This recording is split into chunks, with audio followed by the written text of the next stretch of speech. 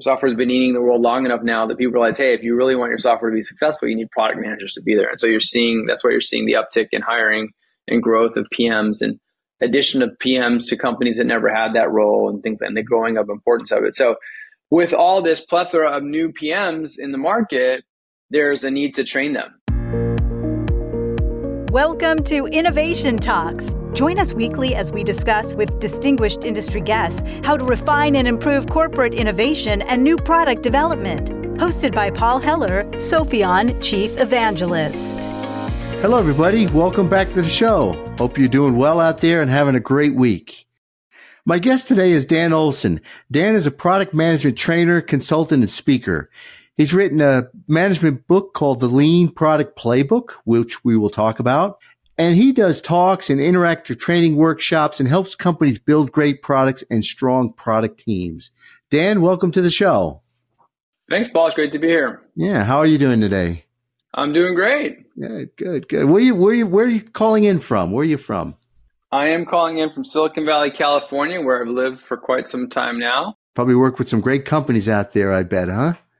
Yeah, no, it's great. There's a lot of tech here, but the good news is there's a lot of tech all over the States and the world, so it's nice to see the global expansion. Yeah, for sure. How's Silicon Valley been hit with the whole work from home and come back to the office or don't come back to the office? Or I think companies are wrestling with that. They were 100% work remote. And, it's funny. Some companies are more flexible and saying, hey, you can still work at home if you want. Other companies are really trying to push people to come in like 2 or 3 days a week. So it's very interesting to see how employees are responding to, different policies that companies are trying to do. I mean, I think on the one hand, everybody values face-to-face time with their colleagues. On the other hand, people have kind of gotten used to the productivity and flexibility of working from home and not having to commute. A lot of companies out here have just got rid of their spaces. They were paying these expensive leases. And they're like, why are we leasing this? The spaces are beautiful, but it's like no one sits a ghost town. So it's interesting. I think that, the COVID remote work has probably made a permanent shift in how we think about people working. Yeah, we'll see how that does. Yeah, we'll see where it goes. Who knows? You never know. Can't predict the future. Yeah. Well, Dan, how'd you first get involved in product management? Well, gosh, let's see. So my parents got me a computer when I was a kid, so I was comfortable coding. And, I built some apps, simple apps back then to meet the needs that I had at the time. Like one was to practice for a spelling bee. That was probably the first functional, useful app that I built, goofed around with trying to make some games and things like that. Then I was an electrical engineering major. And then, the first job I did out of college, my title wasn't product manager. I was basically doing nuclear submarine design with the Navy. And then later I went to business school. That's what brought me out here, is to go to business school. And when I was trying to figure out what to do after business school, I discovered product management as this relatively new emerging career. And the more I learned about it, the more it sounded great. Like you're not actually building the product. I wanted to get more on the business side of things, but work closely with the technologists and the engineers. And the more I learned about it, the more excited I got. I realized that I had never done it and I never worked in commercial software or in the commercial sector at all. So I said, where's the best place to learn? I asked people, where's the best place to learn product management? And at the time, pretty much everybody universally said Intuit was the best company to learn. And luckily I got a job there and it was the best place to learn. So technically the first time I had a product manager title was Intuit after business school. But in hindsight, what I was doing with the nuclear submarine design stuff was, in a sense, very technical product management. It was cross-functional collaboration, working on a complex product, clarifying requirements, understanding constraints, understanding what's possible, evaluating options, right, in a very matrix cross-functional organization. So when I fell into product management, now I was working with developers and designers, which are different functions than I'd worked with before, but the general idea of cross-functional collaboration to figure out, to clearly define what the requirements and objectives are, and then to work with the team to figure out how we meet those requirements or objectives. That was pretty similar. Yeah. How many product managers would exist at a company like Intuit when you were there?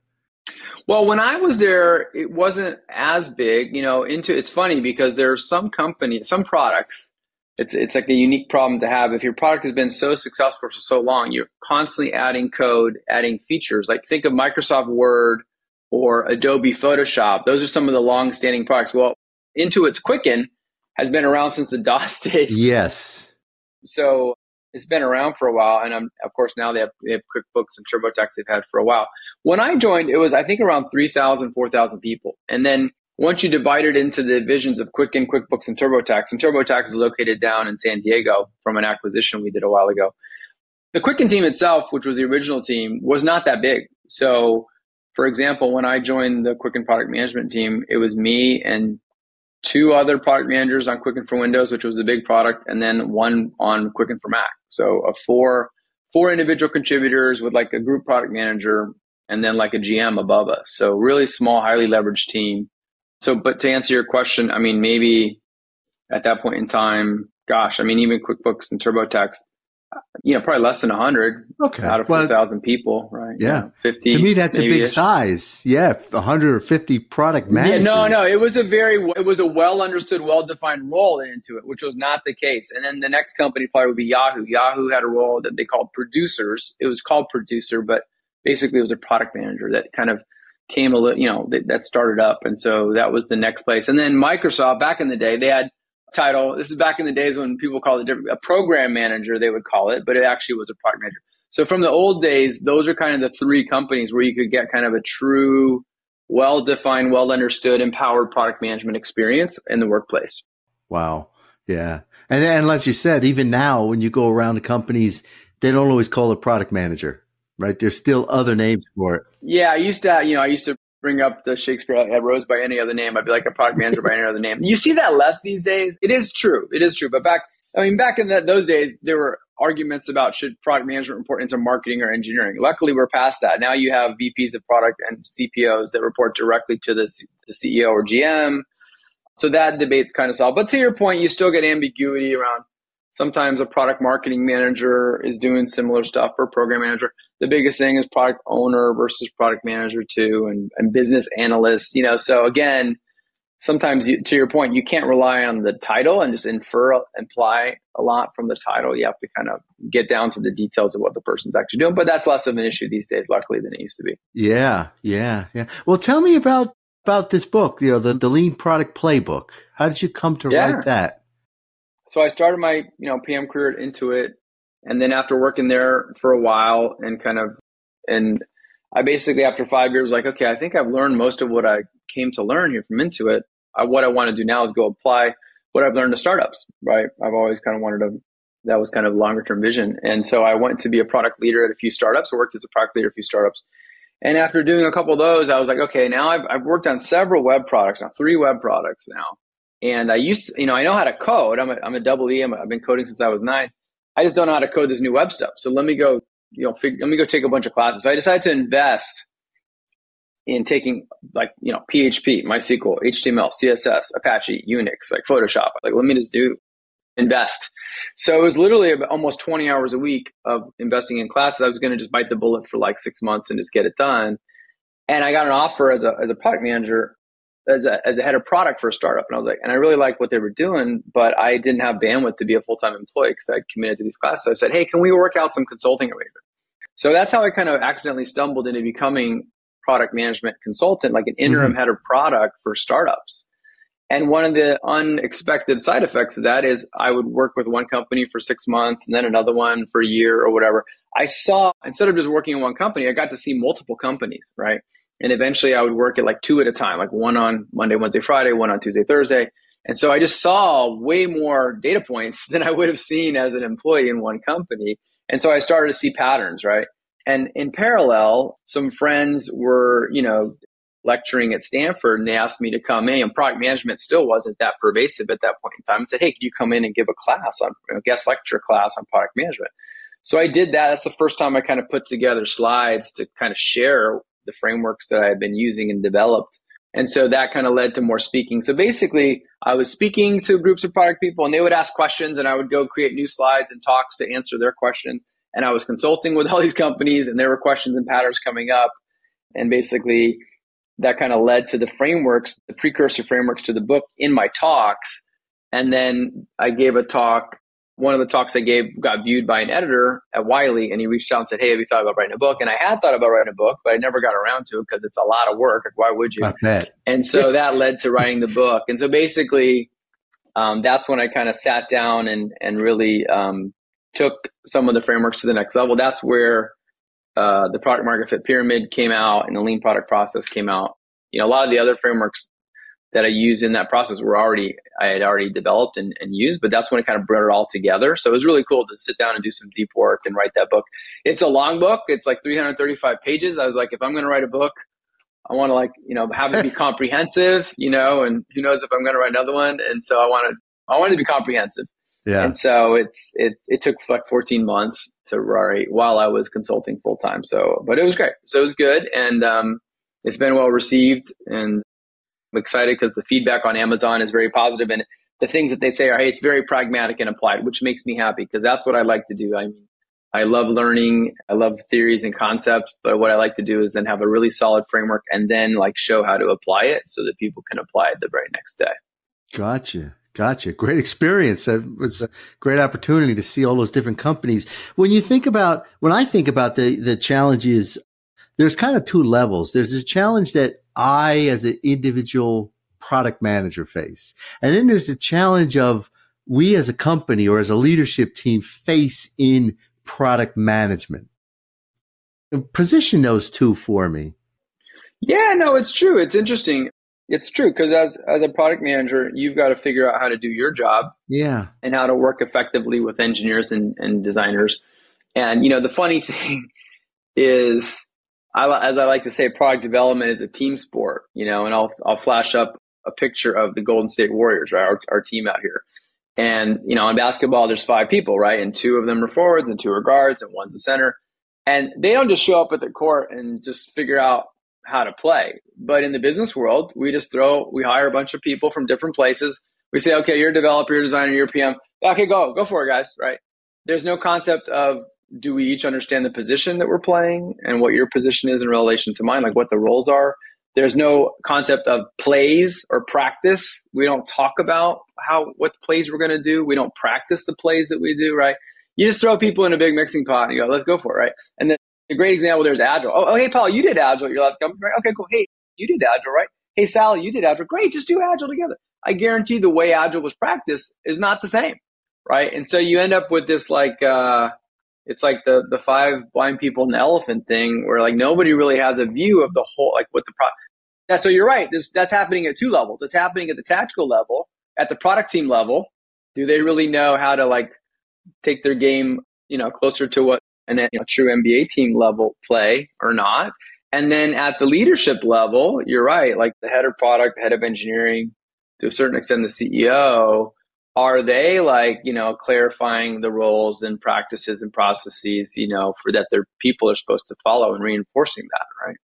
It's good to see companies that understand, especially, and the software world is ahead of other types of product management, and software companies tend to understand the value of good product management. They've established chief product officers and whatnot, but non-software companies, they still don't have a grip on product management to the same degree.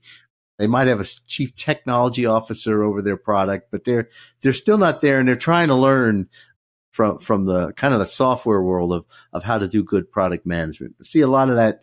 I just see a lot of maturity in the software world, less maturity in other industries. Yeah, I think in general that's true. And it's been really exciting over the last 4 or 5 years to see product management really explode, because I don't think was as common to have CPOs, and it still wasn't as common that most companies would have a PM.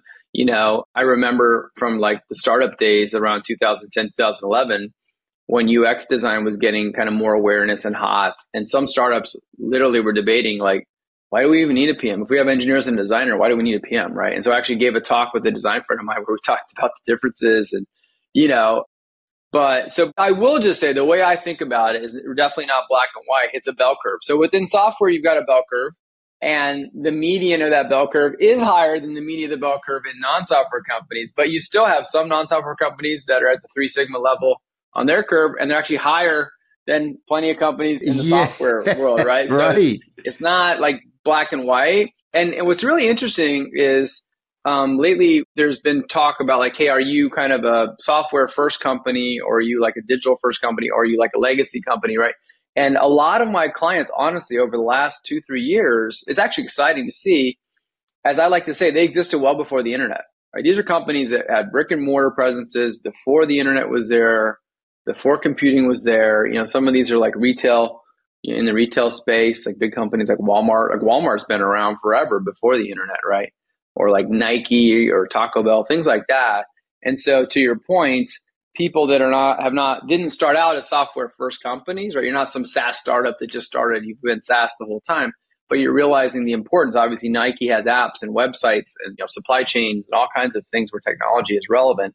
So it's great to see those companies also recognizing the importance of product management and training their teams, which is why I end up talking to them. They realize, okay, and usually it's interesting, it's after an agile transformation. They've already done the agile transformation because there's also the whole waterfall to agile thing. And then it's like after they've done an agile transformation, I think they realize, okay, cool, we've got people working in 2-week sprints instead of 18-month or 12-month release cycles. That's great. And what I like to do sometimes is pose a thought experiment. Imagine for a sec you wave a magic wand. You could wave a magic wand and your team is suddenly like world-class agile. Like they write the best user stories. They estimate their story points perfectly. They deliver exactly what they say they're going to deliver each sprint. They have zero quality issues. Imagine for a sec you're in some ideal agile world. Then the question becomes, great, what are you actually feeding into this agile machine for them to build? Is it the right stuff? Is it the stuff that's really going to create customer value? Or is it just stuff that's not going to create customer values or move business metrics or not, right? And so I think that's where PM comes in, right? Once you kind of get through the mechanics of agile, it's like, okay, that's cool that we can work in this way, but how do we decide what to work on? How do we prioritize what's going to really make a difference? And so that's why teams then they realize, okay, that's where we need a stronger product management function to improve that. Yeah, fantastic. It's interesting to see that evolution happen because I'm seeing it as well. Companies I talk to, the same thing. Many of them are still trying to figure out agile first. How do you do agile in a physical product world? But they're right. You're right. I mean, it's right there with that. It's following it right on its heels. So that's interesting to hear. So Dan, what would you say if you had to say, well, best practices in product management? Is there such a thing? And what does that look like? I think there definitely is. The good news is there are more books and blogs and videos and conferences where you can, learn from thought leaders' best practices. I do, again, think that there's a bell curve of how well understood they are and how they're adopted, right? And I think that, hopefully the median of that curve is moving up over time. The interesting thing is you get a lot of new entrants coming in. It's so funny. Like there could be some great book or framework like Crossing the Chasm, right? Jeffrey Moore's classic Crossing the Chasm. I was, speaking at a graduate school and somebody on the panel mentioned Crossing the Chasm and I could see that there were just blank looks from all the 20-year-olds in the class. And so the person kept going. I'm like, hey, time out, hold on a sec. Hey, who's actually heard of Crossing the Chasm? Like not a single hand went up, right? So it's in a sense, it's like, even though the industry as a whole knows about Crossing the Chasm, the new people have to learn it, right? So it's just weird. That's why you end up, I think, constantly adding people. But back to your question, it's interesting to see, people leveling up on it, and you can learn best practice. And one of the things that's interesting is, like I was electrical engineering major. I'm a science and physics geek. In the physical world, you could actually set up rules like Newton's laws of gravitation or Einstein's equations or Maxwell's equations. And it can be like very, very predictive, right? Product management isn't quite black and white science like that. It's also not just random throw spaghetti against the wall. It's more like probabilistic, right? Odds. Like if you do this, it reminds me a little bit of poker a little bit, right? There's a little luck and there's a little causality. And so the interesting thing is you have different thought leaders, and when different thought leaders independently come to the same conclusions or principles, that just gives you a lot of confidence that like, okay, there must be something here. If like 2 or 3 or 4 of them are all saying the same thing based on their experience, empirical experience, that's probably some like general principle that's going to improve your odds, So, and it's funny because like specifically one of the frameworks that I developed into it when I had to prioritize what customer problems we can solve, I developed an importance versus satisfaction. I tried a lot of different frameworks, and luckily we had a lot of data. We had a great market research person that worked with us. So I walked into a lot of data, and I just analyzed that, slice and dice the data a lot of different ways. And the way that really made the most sense was this importance versus satisfaction. So I developed it and I used it.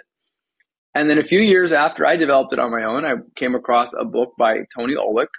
And I'm reading it, and my jaw just drops because he's like, importance versus satisfaction. I'm like, what? Like, what are the odds, right? What are the odds that we both, and there's a difference in how we calculate our opportunity scores. You're going to get the same kind of rank order of results. It's just a different, but the actual everything fundamentally about the framework is exactly the same, right? And he also had tried a lot of different things and ended up at that one, right? So it's an example. And even like the other one is, I've been talking about like problem space versus solution space for a long, long time, since 2006. And you hear more about it out there now. But even when you get into details of people like, yeah, when I like to write customer needs stories, I like to start with a verb. I came to the same conclusion. It should start with a verb, right? And so did Tony, and so did other people, right? Like, yeah, it should start with a verb. Yeah. Yeah. Anyway, things like that. It's just interesting. Yeah, it is. It's there's a serendipity to it that's pretty cool. Yeah. Hey, you're doing the same way I am. Yeah, exactly.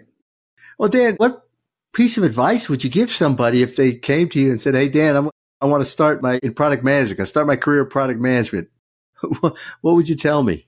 Well, let's assume they just got their first product job. What I would say is, again, this is where many experts agree that great products are built by teams where at least these three functions work well together: product management, UX design, and development, right? So you see this Venn diagram with three circles. A time you see multiple thought leaders sharing this, right? And so I think we all believe that. And it's not to mean there aren't other roles or circles as well, like QA. Like when I worked it into it, we had well-defined feature teams where I was the PM. There was like a tech lead, engineering manager, and then there were like one or more. Actually, there was an engineering manager, there was a dev lead, and there was like one or more devs, depending on the size of the team. There was one or more QAs, depending on the size of the team, and there was a documentation person, right? Who was fractional. But those were the roles that's how you populated a team, with those roles, right? So in that case, you'd have like 5 circles instead of 3. So no, It's not meant to like exclude anybody, but the basic core you absolutely have to have are PM, UX, and dev, right? And so then if you take a step back and you, as a PM, you're like, how can I create the most value, deliver the most value to my team? What I like to do is kind of oversimplify everybody's job by summing it up with one word. Like, so developers, if you had to sum up their job in one word, what is their main job? It's pretty straightforward. It's to develop. Their job is to develop the software, develop the product. Designers, what's their main job? Again, it's pretty trivial. Their job is to design the product. And then you go to product managers, like, what's your job? It's like, well, managing is very vague and high level. I don't think that. So the single word that I would use is define, actually. Your job is to define the customers, understand the customers, and define what their problems are. So then when we go and design and build them, we're actually solving real problems, right? And if you go back, you tie these phases back to problem space and solution space, just briefly to explain that for people that may not be familiar with that, like most of the time on Scrum teams or product teams or feature teams, people will be like, yeah, I think we should build feature X. And then you debate about, should we build feature X? Should we build feature Y instead? How should we build feature X? Should it look like this? Should it look like this? And when you do that, you're jumping straight to a solution, basically, right? And so the idea of problem space is, well, let's get clear. What's the problem that's going to solve? It's great that you think it would be a good idea to build feature X, but are we clear on what customer problem that would solve, right? And so you realize there's these two sides, there's two different domains: problem space, which is actually devoid of solutions. You get really clear on what's the problem we're trying to solve. Hey, we're trying to make it quicker for people to file their tax return. We're trying to make it faster for people to do this business process, or we're trying to improve the reliability of this, or whatever it is, whatever that is. And then, because if you just jump to solutions, you hear the statistic like over 80% of new products fail. I think that's one of the key fundamental reasons why is people go straight to solutions. They think this is going to be a cool solution. Mm-hmm. They build it, they launch it, and it fails because they were never clear on the problem that it was going to solve. They didn't validate that was an important high priority problem to solve. And then the last piece is like they didn't validate that their specific solution was a good solution. Honestly, the biggest risk is people just not starting out with customer problems, not starting out with problem space, right? So again, that if you go back to it, developers, they're developing in solution space. They've got to launch product that works in solution space. And by the way, everyone's default way of thinking is solution space because we live in the solution space, right? So it's not like you're born going, oh, check out this problem space. It's a learned mindset mentality. And once you have that awareness, you'll be in a feature team meeting and when somebody goes, hey, I think we should add a drop down here. A little yellow flag goes off. It's like, hey, wait a minute. They just proposed a solution. Let me call timeout and just say, hey, can you, all you have to do is just use the 5 whys. Hey, okay, Paul, you want to add a drop down. Can you help me understand what problem that's going to solve for customers? And you may or may not have thought about it. You probably didn't, maybe implicitly thought about it, but definitely not explicitly. And so then it starts a discussion. And then once we get clear on the problem, well, we want to pick an easy way for people to select their shipping address. Okay, well, maybe now we can have a discussion. Is a drop down the best solution? Are there other solutions that could be better or cheaper or higher ROI?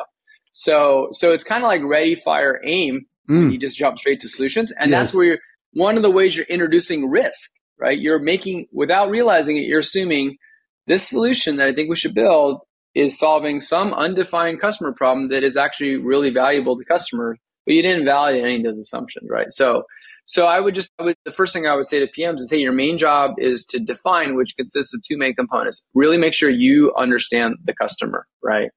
And so when you're new to a space or company, you've got to just invest the time to build that customer knowledge, because there's no one else on the team that is on the hook to know the customer better, right? Sure, it'd be great if devs have some customer exposure. It'd be awesome if designers did. But at the end of the day, who's on the hook to really be the expert and really define who they are? It's you, right? In product management.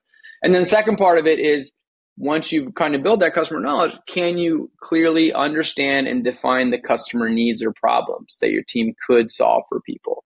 Because those two things are the unique kind of information that you're bringing to the team, in my opinion. Yeah, sure, you're critiquing designs and saying, hey, why don't we do this? You're making suggestions on both the designs and the live product and the code. But your main value, and by the way, if all you're doing is running scrums and critiquing code and checking bugs and critiquing mockups and spending zero time on customers and problems, then no one else on the team is going to do that, right? And so you're setting yourself up for failure by doing that. Yeah, you sure will. You're going to drift and drift and drift, and then, like you said, you're going to have a product nobody wants. Yeah, seen it many times, many times. Well, Dan, when you look back at some of your history, if you have a particular success story that really kind of stands out, you say, "Oh, that's a great example from your past." Something that just Yeah, I mean, there's several. It's interesting. Like again, back when it was a lot of fun to be like an interim head of product for startups back in the day, and so there are actually three that I worked there early on, and then they went on to IPO and become unicorns. Like one is actually One Medical Group, which is a really super exciting story, because they basically realized, hey, healthcare isn't optimized, and you should be able. Why can't you see your doctor the same day? And why can you only talk to your doctor for 10 minutes? Why can't you, So it wasn't, in a sense, it wasn't very patient or customer centric the way healthcare had evolved, right? It's like optimized for insurance companies, optimized for providers in a sense. So it was really cool. They're like, hey, we want to optimize for the patient, right? And they had this crazy idea of let's charge a membership fee, a subscription fee, right? And so it's just great to see, that they were very successful. The other one is Medallia, which is in the B2B space, customer management space. They basically had bootstrapped for a while, and then they finally took some VC. So I helped them grow their product team. But probably the one that's the most exciting is actually Box. That's the third unicorn that I helped in the early days, because, I remember they were worried. They were just, four kids that dropped out of college. It's a great story of the founders, and just they dropped out of college. They were friends, and they were building this, file storage collaboration tool. And, this was like 2007, right? I was there when they were post Series A, and they were really, really worried, like, hey, Google is going to launch Google Drive, and they're just going to we're like this 20-person startup, 10, 20-person startup. If Google comes after this market, they're just going to crush us, right? And it's funny because every once in a while, some entrepreneur will try to raise money, and some skeptical VC might be like, why can't Google just do this? And so it's funny, if you take it to the extreme, it's like, well, why does anybody ever start a startup? Google and Facebook can just do it. Like, there must be reasons why these other companies, that basic high level logic doesn't hold. It doesn't make sense, right? Yeah. Like, yeah, if you're doing a search engine, sure, right? And we'll talk about that more in a sec. But basically, but they were really worried that was going to come out. And then sure enough, Google Drive came out, but just because there's another product, like Dropbox succeeded, Box succeeded, right? And so it makes you realize, and again, it comes down to how well do you understand the customer problems? And how good is your user experience? What use cases are you supporting, right? And so they really, it's a great story of a kind of David and Goliath kind of story, where just by being really customer centric, right, and having a good user experience, they were able to, create a lot of market value in the marketplace for customers. Yeah, yeah. You mentioned in passing their search. Yeah. You have a lot of thoughts about that these days. Well, no, because one of the questions we talked about was like, hey, what's the one interesting piece of interesting news? And it's funny because, speaking of the importance versus satisfaction framework, I will use that to actually give a very precise definition of what disruptive innovation means. I like the joke that a lot of people are like, yeah, I'm disrupting. People like to say they're disrupting an industry, and especially here where I live at the cafes and stuff. But far smaller percentage of people that are saying they're disrupting something are actually disrupting it. So what's interesting is you end up with these kind of competitive markets where there's like a dominant player. So like roll the clock back 3-4 months ago, and you're looking at the search engine market shares that have been like that forever. And it's like, gosh, there's Google, and then everyone else is really low digits, right, of usage. I mean, who's everybody else? Like Bing, maybe DuckDuckGo, like just, DuckDuckGo is like a privacy player or whatever. And then all of a sudden chat, so everyone's like, rolling along thinking everything's static, and then boom, Chat GPT comes out. And you're like, whoa, this could threaten search. Like this is like, could be the next wave. It could be the thing that disrupts search, right? So all of a sudden it's like, you go from having a market where the market leader is, everyone feeling like, it's a static market. It's the way it's going to be. It's just how it is. And then boom, you get some disruptive innovation like that could potentially, disrupt it a lot. It's a wild story, isn't it? It's really got, put Google back on their heels a little bit, and it's going to be fun to see where it goes, but I don't think there's any going back, right? No, I don't think the genie can get back in the bottle at this point. No, definitely not. And it's funny because there was all this, that's the other thing back to solution spaces. A lot of times when there are new hot tech trends, they're almost always solution space. Yeah. Oh, crypto, blockchain. And I like to just ask my class when I'm teaching this, is blockchain a problem or a solution?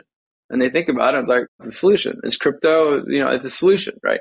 And chatbots, not this round, the first round of chatbots years ago, right? For customer support and stuff, it's a solution, right? And sometimes you get some hippo senior stakeholder, here's some podcasts about chatbots, comes in the next day, what's our chatbot strategy? What's our blockchain strategy? And you see companies like adding on these weird initiatives that really don't organically fit in or make sense. They're falling into the shiny object syndrome of like solution du jour, technology du jour, right? And so the interesting thing about AI is people have been banging on the AI drum for over a year. They've been pouring all this money and people into it. And only now are we seeing like major, anyway, I'm sure there are niche applications here and there, but not only now are you seeing like a big major application like ChatGPT. Which really, to the problem space side of it, I mean, it's providing tremendous value in so many different ways. I mean, people are using it, to create all sorts of content. It's just so cool. Right. Yeah. Well, what are you working on now that's exciting? If there's not enough, right? Yeah. No, I mean, the good news is, again, because product management just exploded in the last several years, and it's still growing. It's like it's growing like crazy. So you're seeing traditional software companies realizing they want to up level. You're seeing the digital transformation companies, like we were talking about, saying, "Gosh, we really want to." They're investing. They've built out their product team, and now they want to train them. So it's fun. The other kind of lens I put on it is Mark Andreessen famously said, "Hey, software is going to eat the world, right?" And so people always knew you needed developers. So hiring developers was always a no-brainer. And I think that what's happened is software has been eating the world long enough now that people realize, hey, if you really want your software to be successful, you need product managers to be there. And so that's why you're seeing the uptick in hiring and growth of PMs and addition of PMs to companies that never had that role and things, and the growing of importance of it. So with all this plethora of new PMs in the market, there's a need to train them, right? Because unlike an accountant or a doctor or a lawyer where there's like this well-defined academic pipeline, that's not the case in product management. And so it ends up being more hands-on training from practitioners, like me and others.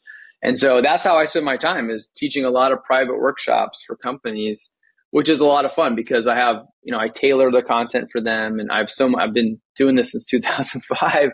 So I have thousands of PowerPoint slides and case studies, to bring to the table. So it's a lot of fun, and it's a lot of fun to watch them and touch base with them a few months later and see how their practices have grown. So that's, a lot. The other thing that's going on that's cool is they'll bring me in and other people for private training workshops. They will also, now they're starting to organize like a product day for their org or for their company, where it's like once a year or sometimes multiple times a year or more than once a year.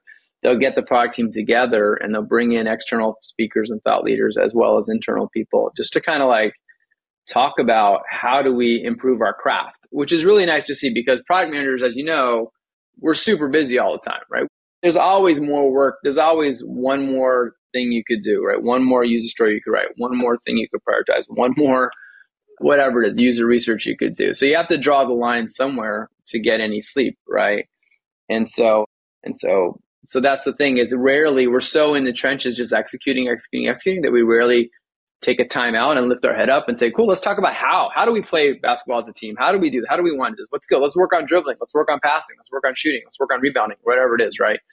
And so it's always very refreshing and people appreciate it. And also, PMs usually divide and conquer. So you're on that feature team. I'm on this feature team.